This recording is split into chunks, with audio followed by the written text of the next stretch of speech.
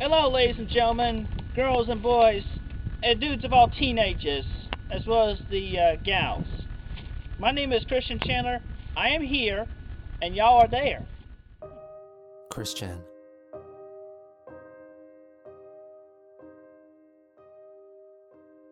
Arguably the most documented person in history. His antics have been witnessed by millions, with many always keeping a close eye on him, waiting to see what he does next. Because all you do is make me feel sad and depressed.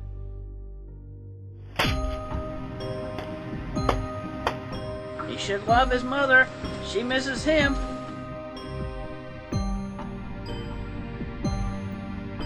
Hello, we're live on the internet. What do you want? Mom, hello. I love the women outside. Do not hate. Hate is not so good.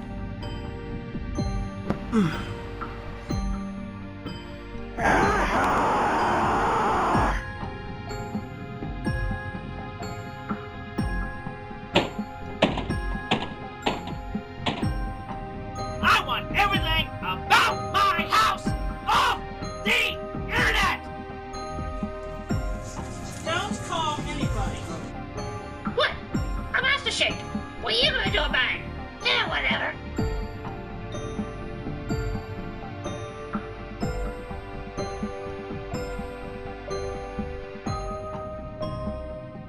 What made him this way? What is the attraction? What keeps us fascinated? This is the story of Chris Chan.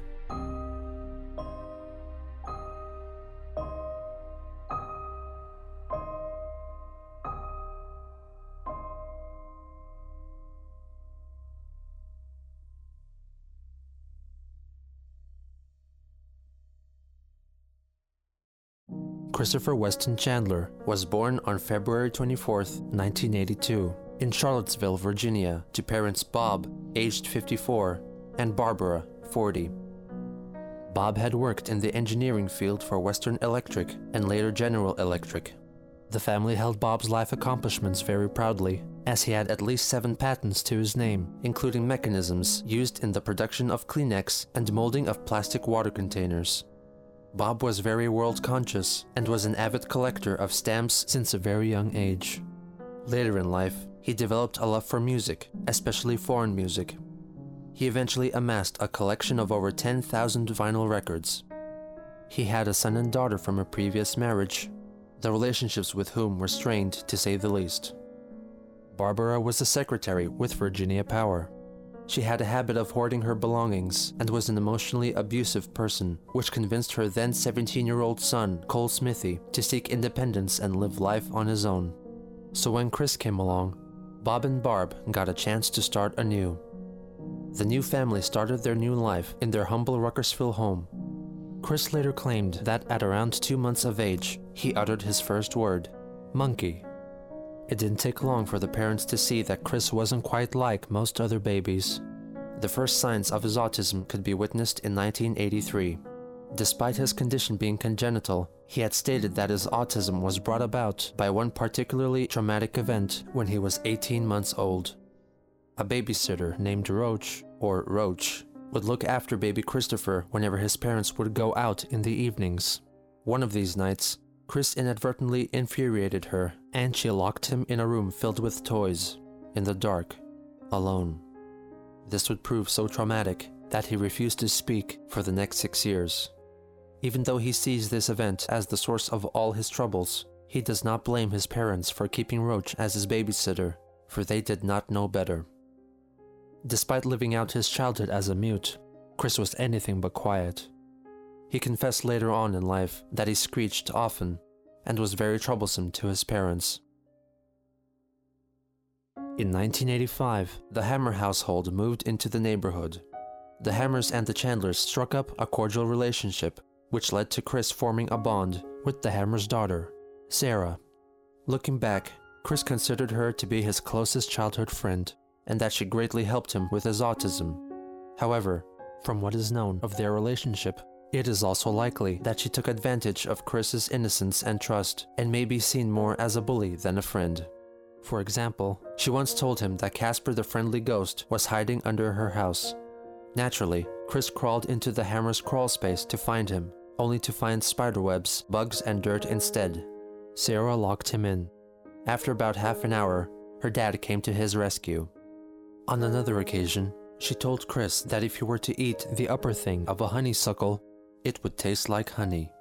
This is a reference to the berries of a honeysuckle, which can be slightly harmful if ingested in large doses. Fortunately, their parents told them of the dangers of doing so before Christopher could fulfill Sarah's wish. At the age of 5, Chris began studying at Greene County Primary School together with Sarah. It is not known how he was treated here or how he got along with the other kids. In addition to taking regular classes at the primary school, he received language training at James Madison University. In 1987, in a lengthy letter addressed to Chris, dated December 26th, Bob offered his outlook on life and presented some life advice for his son. There are many sides to a mountain and many ways to climb it. If you get stopped, back off, regroup, and try another way. If you are still not successful, maybe it is not meant to be. If it is meant to be, having it on the back burner simmering for a while is not bad. It will pop up again, and the way to attain it will be there. Everything in its time. Your mother and I have done our best for you, and in return, we expect at least that from you, for yourself and your children. He also expressed wishes for his son to inherit and hold dearly his vast collection of music, movies, stamps, and art prints. He reminisced about the straight razor which he inherited from his grandfather, which he carelessly broke while using it as a screwdriver. Bob still held on to that broken razor his entire life because his grandfather wanted him to have it. Bob hoped that Chris would share his father's sentiment. I hope that you will not carelessly misuse, waste, or destroy the value of the many things I have collected for you. First, learn all about them, how to use them and enjoy them, their value, and how you can thoughtlessly waste their value. Then enjoy them as I have. For example, my very good stamp collection, or all the recorded popular music on cassette tape, VCR tapes, and records. My books on popular music, movies, entertainers, musical theater, ship models, my daylilies, gazebo, and dreams. This letter offers an insight into Bob's character, as he feared that all he had accomplished over the course of his life may be lost. In 1989, during a weekly trip to the toy store with his mother, Chris picked up a GoBot up on display and slowly started to read out the text on the package, ending his 6 years of silence. Later that same year, Bob and Chris converted the shed in their backyard into a workshop, christening it the Dreaming Studio. Bob had hoped that he and his son would build things together there. He even commemorated the space with a plaque, Dreaming Studio of Mr. C and Little C, where dreams do come true. However, when asked about it, Chris could not recall what, if anything, had been built there. It was instead mostly used by Barbara for storage. For Christmas of that year, he got a Nintendo Game Boy. This was also the year that the family got Patty Chandler, a Beagle Spitz mix, which they picked up as a pup from their Aunt Karina. Chris grew very attached to the dog, displaying a fondness and arguably a love rarely shown for anything or anyone else in his life. In 1990, Bob co-hosted a jazz marathon on WTJU radio. During the program, he displayed his keen knowledge on 20s and 30s jazz music. Okay, now we go on to performance number 2, which is Tight Like That. This is November the 9th, 1928, with Chicago personnel, Tampa Red's Hokum Jug Band. There's a great group of Chicago musicians featuring kazoo, guitar, and jug by Hudson Whitaker. Tampa Red's guitar, Thomas A. Dorsey is on the piano and the washboard. Frankie Half-Pint Jackson vocals interact to make this a great session. Listen for some very good kazoo and jugs, and notice how Half-Pint Jackson laughs like scat singing. Very unusual.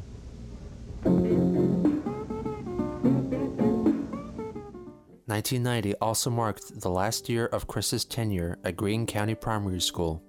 For his 4th grade studies, he transferred to Nathaniel Green Elementary School. It was here where he allegedly had very distressing experiences. He asserts that the staff at the school didn't know how to handle autistic children and treated him cruelly. Chris contends that 5 members of staff abused him by pinning him down to the ground, holding his wrists and ankles, and audiotaping his cries. Furthermore, he claimed that the principal forced him to sit on his lap and said offensive things to him, but little Christopher resisted, and the advances never went further than that. The principal is also claimed to be gay, which Chris feels justifies his homophobia. "I was abused by one. A homosexual principal at my elementary school slapped me on his lap, said some offensive things to me, and I felt uncomfortable." Even though Chris's accounts of the events could not be verified, it is also not unlikely that an event like this could have taken place.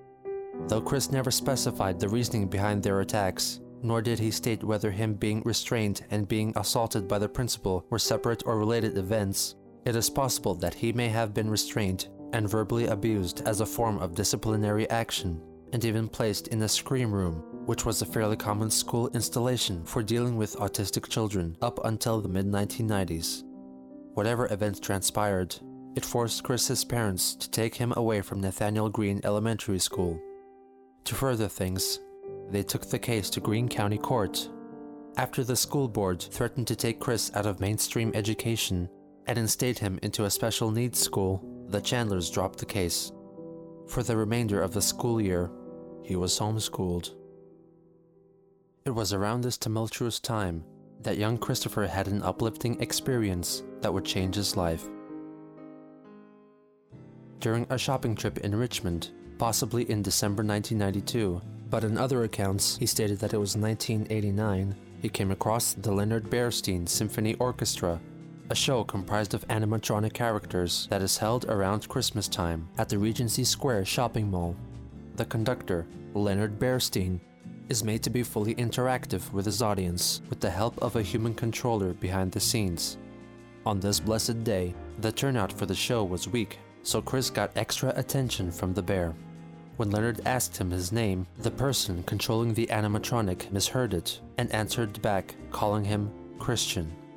The boy took this as a profound sign and felt that he should be called Christian. In order for Chris to continue with formal education, Bob and Chris moved to Chesterfield County, while Barbara remained in the family house in Ruckersville with Patty, so she could keep working. Christian enrolled in Providence Middle School in Richmond. He looked back fondly over his time here, giving special credit to his teacher Virginia Sanford. "She was the most influential teacher in my life. During my years at Providence Middle School, she taught me better social skills, how to better cope with other people, bullies, and life. With a positive and fun tomboyish attitude, she was a teacher any child would be most proud to look up to and be taught by." He also forged a friendship with Natasha Turner, a girl a few years older than him. He lost romantic interest in her when he saw her smoking. They would often hang out together at the bus stop. He would sometimes give her money on behalf of his father for her friendship and attention. Chris would later realize that Natasha was, in a sense, a friend with benefits. She would stay with him and be friendly in exchange for a monetary reward from Bob. Bob knew that his son had little hope in forming true friendships otherwise. The Adventures of Sonic the Hedgehog, the cool new TV show, is on the air.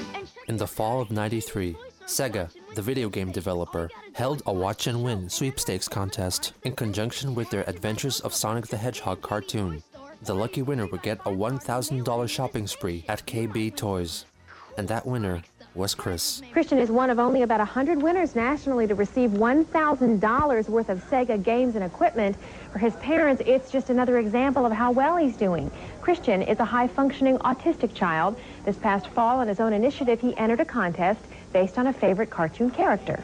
What I had to do was exactly watch Sonic the Hedgehog cartoon, and I'd listen to what Sonic says at the end of it, and write it down for a whole week.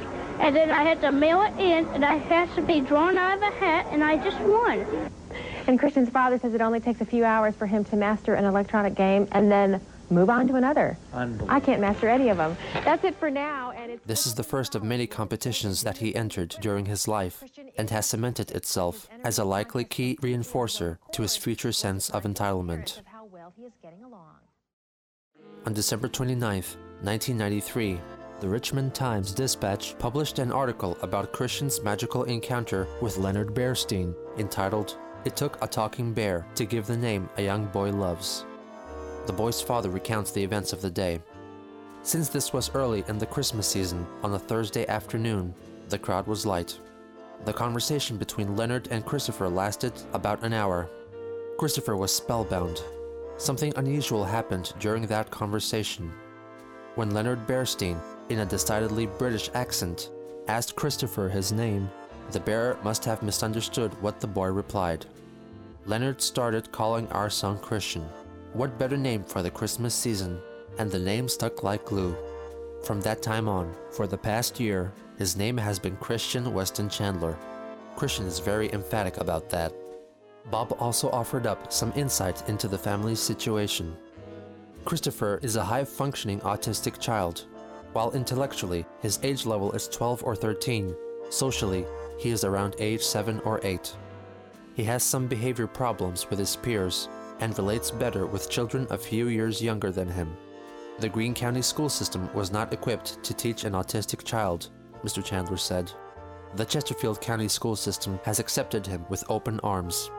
The article also mentions that Bob had originally wanted to name his son Christian, but had chickened out. It is unclear what scared him off from naming his child Christian. In any case, the following year, the boy had his name legally changed to Christian Weston Chandler. In the spring of '96, Barbara retired from her secretarial position at Virginia Power and moved in with Bob and Chris, reuniting the boy with Patty the dog. In late spring, Chris graduated from Providence Middle School. As a parting gift, Mrs. Sanford wrote a personal, touching, and prophetic letter to Chris. Well, it's been 3 years now at Providence, and it's all over. Where has the time gone to? The most important parting words I can leave you with, well, are to always remember this. You show people where your weak points are located. Then they will know how to push your button. If you never show them, they will never know. I hope you will have an enjoyable summer and come back to visit. Do your very best at Manchester, put your best foot forward, and treat others as you wish to be treated. Love, Mrs. Sanford. The Manchester in question happened to be Manchester High School, where, according to Christian, he spent the happiest years of his life. Over the course of 4 semesters, he studied Spanish, of which he has a very loose grasp.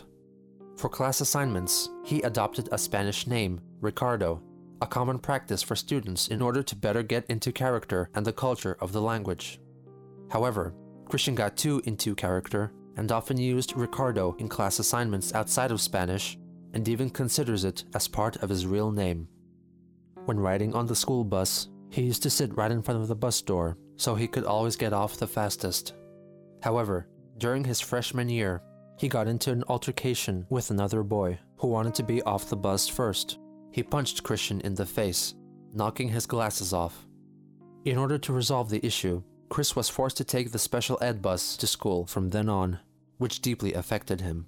He always felt very uncomfortable associating with others whom he called slow in the minds. I ended up with this really worse off mentally challenged person who could hardly ever speak other than That boy bopped me on the back of the head for his own laughs. The special ed teacher who rode on the bus talked with his brother about it, and he kept him from bopping me. But having to put up with his nonsensical slur talk was still just as cringy and horrifying. Ugh. Among his other activities, he served as a water boy and allegedly a manager for the school basketball team, the Manchester Lancers, along with Joseph Herring, one of Christian's only male friends. Chris had always gravitated towards girls, and at Manchester, this was no exception. He had a sizable group of female friends, which he dubbed gal pals. Among the first that he met was Molly Quarles, a cheerleader at the time whom he met as a freshman.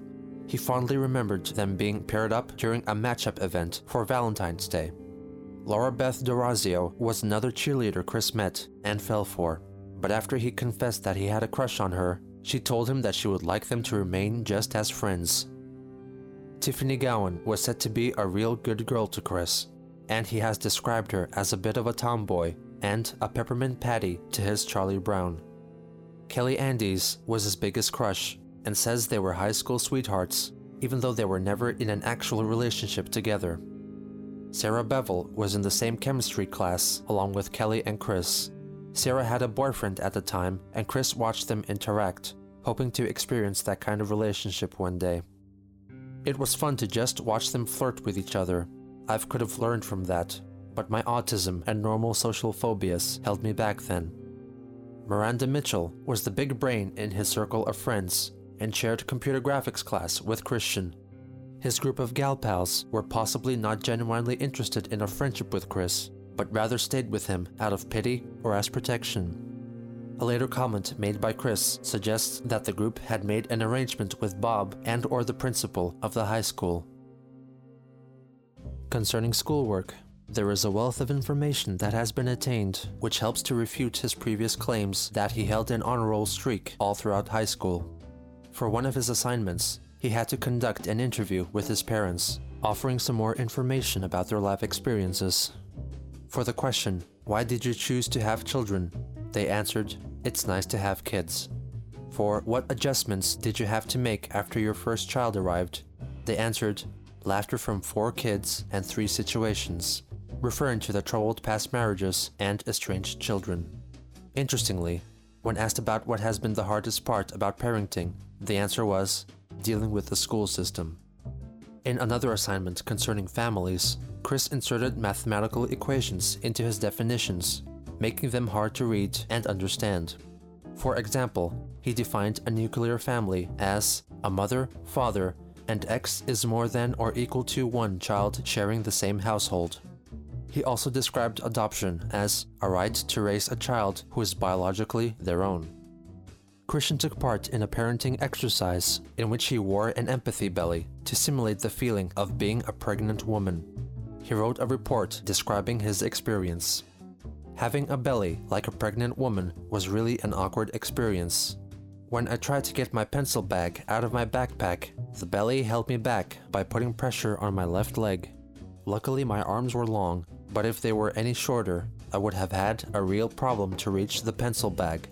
While I was sitting in my chair, the belly made it uncomfortable for me to cross my legs, and while my legs were separated, it put pressure on my private part, which gave me a strange, weird feeling. He wrote an essay about Japan's involvement in World War II. It should be noted that he addressed himself as Ricardo W. Chandler, with Christian placed in parentheses, and wrote English in Spanish. The teacher justly corrected this. According to Chris, the war was a very tragic event, with guns, insults, and yuck. He continues, "The Japanese and Americans had deemed glowering at each other like boxers from opposite corners of a 5,000-mile ring, waiting for the bout to begin. So, the US and Japan really wanted to get it on." He also quoted that President Woodrow Wilson tried to get Japan to withdraw from Shandong. Christian's essay ended up being a mishmash of events of both world wars. In addition, he referenced several books, however all of his findings could be found within the first 8 pages. The teacher commented, "Restate thesis." There is a page titled Warm Fuzzies for Christian W. Chandler, which most likely was a class activity in which the students wrote nice things to each other in order to promote acceptance. The messages left for Chris read very bland, such as, "I like your clothes," "is a very funny and nice person," "Okay," "funny," "you are a nice person," "nice watch," "you tell great jokes," and "you tell fun jokes." But perhaps the most baffling piece of writing that there is on record is his 13 lucky writing tips, an assignment for English class, in which he switches 4 tips in to what most closely resembles Spanish. In any case, it is little more than unintelligible garble. Use standard written English. Do not use contractions in formal writing. You must have a thesis statement in each essay. The thesis statement es el finalie estancia de introductori paragrafe. Tu escribes de literature. El thesis incluye el llama de author y llama de work. Los parágrafos soporte y relate que el thesis.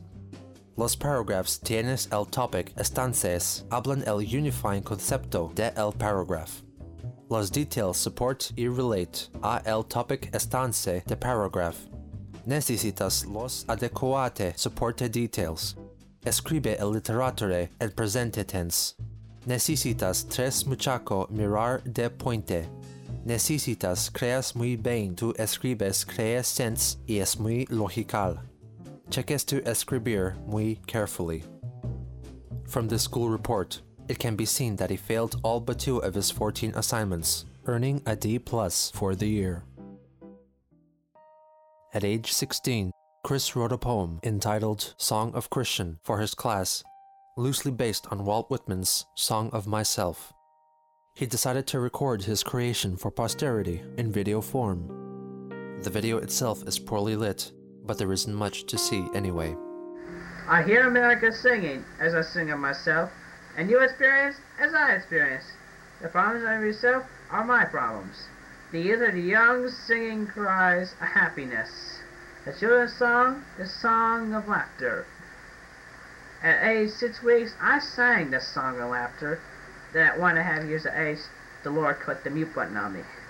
My song that I sing, although I talk well, my peer relationship is low and my loneliness is off the scale. Anyway, that's my poem. Beyond just reciting the poem, he pretends to be the enthusiastic host of the Christian Chandler Show. Welcome, ladies and gentlemen, to the Christian Chandler Show. Where you get lots of laughs and all that neat old stuff. And now here he is, the host with the most, Christian Chandler.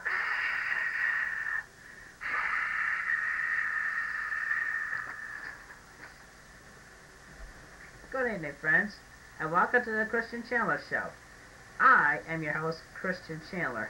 He then rambles on about his fascination with the Sonic the Hedgehog universe and talks about Bionic the Hedgehog, his first Sonic-related creation, which he came up with during basketball practice. And then I have science friend that helps. Of course, Tails that flies, Knuckles he punches and climbs, and Bionic, well, you heard rumors about Bionic. He's that science brother I made myself, who's that very good basketball player and mechanic. I can tell you the background story on him. He proceeds to rant about receiving an F in English class. I see about God, that's about time I sign off. But before I go, I have just one thing to say to the teacher. An F in English class? You have got to be kidding me. I mean an F. I do not even know when was the last time I got an F. I mean, who knows? It could have been back in old Greene County. That stupid place. Eesh. That Greene County primary. Actually, it was a nice school, but then there came Nathaniel Greene Elementary. That's why I got the F. Anyway, then many years rolled by. Then you came along and gave me an F. I mean, I started off with an A, and you just lowered it.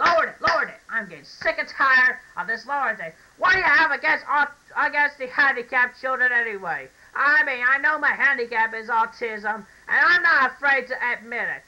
And you, Mrs. Bird, I think that F is very disrespectful. I mean, I am very emotional about it. Anyway, it's time I sign off. Well, this has been the Christian Chandler Show. Around the same time, he made a series of stop-motion videos of races set in his Lego-made town called Quickville, based on his own initials. They were made with a Game Boy camera, which produced grainy, low-resolution grayscale photos, or alternatively, low-quality stop-motion video. The awkward frame rate makes it difficult to discern what is actually going on, but it is important to note that all the racers are named either after pop culture characters that Christian idolized or people he knew in real life. This is the earliest account of Chris using people to play out his fantasies. The biggest trend in kids' toy history, it's multi-billion dollar. Throughout the late 1990s, the Pokemon franchise was spreading across North America, with Chris keeping a keen eye on it. He began playing the trading card game and included illustrations of Pokemon characters in his Spanish homework. He also wrote a lengthy essay detailing how the Pokemon came into their Pokeballs, with which his teacher was very pleased. The year 1999 marked the birth of his Wall of Originals. This was a designated portion of the wall which displayed Pokemon trading cards that Chris made himself. It featured original Pokemon such as a female Pikachu called Chikachu and Plotistic, a plant which is autistic. Chris himself also appeared several times. His fascination grew to a point that he would dress up as the Pokemon character Ash Ketchum out in public. Around mid-1999, Christian launched his first website, a simple Pokemon-themed effort humbly called Quick's Pokesite, cementing the moniker Quick. It was soon replaced by Quick's Pokesite 2 with a new logo designed by Miranda. He updated it with personal and Pokemon-related news here semi-regularly for the next year and a half. This year also marked Christian's first visit to The Game Place, a game and hobby store which allowed returning customers to play video games, board games, or trading card games. It quickly became his weekly haunt. The Pokemon craze was captured on film for Richmond's NBC affiliate's WWBT News. The report featured excited young kids playing the game and trying to explain the phenomenon. How do you play the game? I can't explain it, it's too long. Their bewildered parents standing witness. I'm watching and I still have no clue. And a 17-year-old Chris in action. I'll put out my Dragonair, even though it has 60 damage on it. Oh boy. And now it has 3 energy on it. Slam attack. So if you had the time to tell me... To commemorate Valentine's Day of the year 2000, Christian wrote a Valentine's Day hymn, a free verse effort in which he reveals that he holds very traditional views on courtship and the predetermined rules of etiquette for men and women. On a date, the man could not pay the bill, so his date slammed her door in his face. The man's coat over a puddle, the maiden walks, then the man trips and pays the laundry bill. Under the moonlight, the couples of the world kiss, but unfortunately for a few, they are interrupted by their parents. He uploaded it onto his website. 10 days later, Chris celebrated his 18th birthday, a date which he held in the highest regard. Among the guests in attendance were a handful of Christian's gal pals and his half-brother Cole. Nearly 3 years after the fact, he reminisced about the event. I will never forget my 18th birthday party. It was the best of the rest.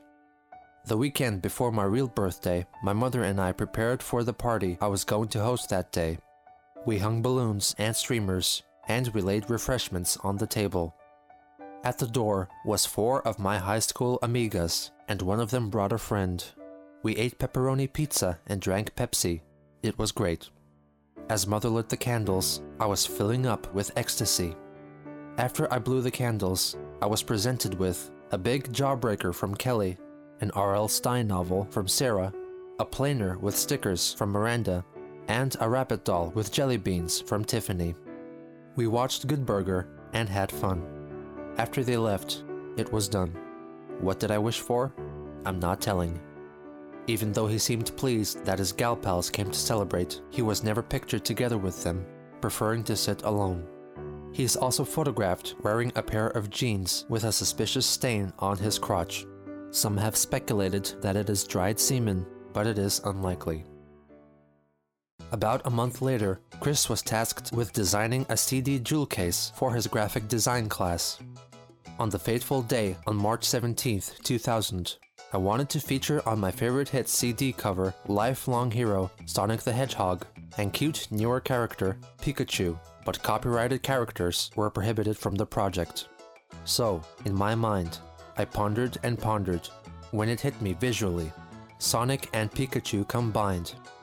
In a way to escape copyright, he combined Sonic the Hedgehog and Pikachu to create Sonichu, the electric hedgehog Pokemon, which Christian considers to be one of his greatest life accomplishments.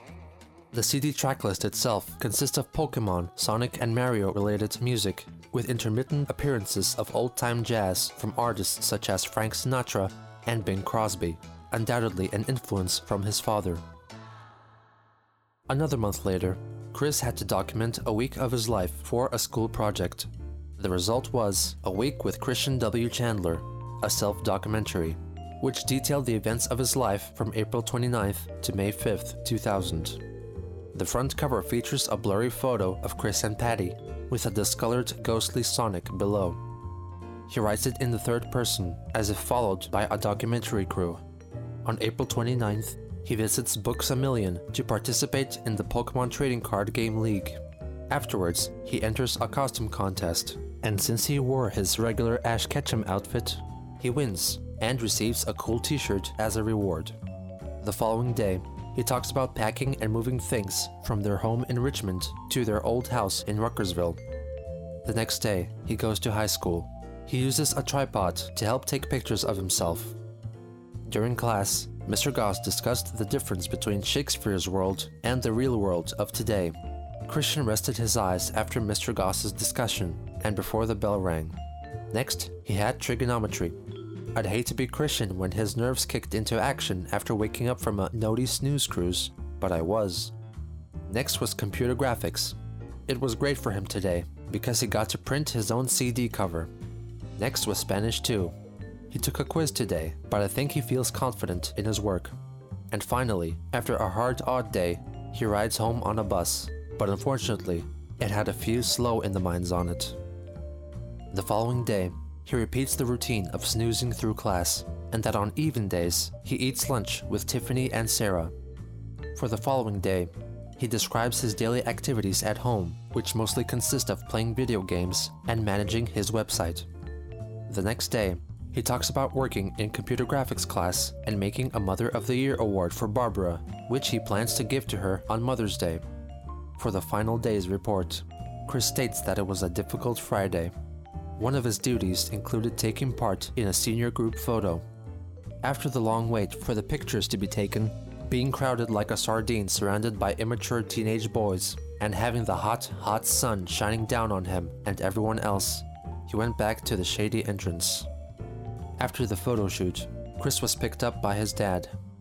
And that concludes our week-long documentary of A Week with Christian W. Chandler, the autistic boy that has made it this far. Close parentheses. Chris wouldn't pass up an opportunity to go to the senior prom, so he did, bringing his mother along as a date. Even though Christian had labeled the set of photos as the senior prom, it is possible that it was some other social gathering due to the fact that the event is held during the daytime. Looking back on the prom, he claimed that he was naive about dating, unlike the other students. Out of pity, or out of genuine compassion, Tiffany asked Christian to dance. I hesitated at first, but she grabbed my hand and pulled me onto the dance floor. We danced for what felt like hours. It was the most pleasant experience of that night, and I thank her for dancing with me then. He felt that her willingness to dance with him meant that she was attracted to him, and stated that if they were to meet again, they would start a relationship. Graduation. The end of high school. The end of his interactions with his gal pals. Most importantly, it was the day Christian had to be recognized for his achievements. But unfortunately, this wasn't the case. I only got recognized for my grades with a star pin, yet they had more fancier awards for more important qualities. I should have been highly recognized for my artistic talents I showed in my many art classes for the award ceremonies before graduation day. I felt crestfallen greatly from not getting recognized for any of my talents. I excelled in math too, for the love of God. I was so jealous. I was a high-functioning autistic boy who came way beyond out of his social shell, only to get zilch, nada, zip, a big fat zero. I felt so devastated and out of sync. As a result of his heartbreak, he only went up on stage to receive his diploma without looking at anyone's face nor shaking anyone's hand. After the ceremony was over, he found himself at an unoccupied table, sat by it, and cried. Eventually, his mother and later Tiffany came to console him. His father would look back on this event with shame and anger for years to come. Christian's time at high school is still thought of fondly by him, recalling his sweet memories of creating artistic projects for class and frequently hanging out with his gal pals, all of which were abruptly ended with that gloomy, rainy graduation. But with the end of high school came the promise of a new world in college, a chance for new friends, new experiences, and the first steps to a brighter future.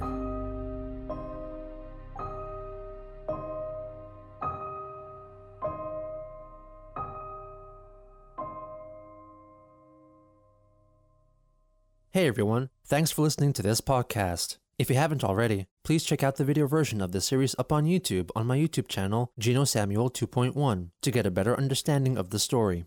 If you like what I do and you're interested in supporting me, consider checking out my Patreon at patreon.com/GinoSamuel. Thanks again. See you around.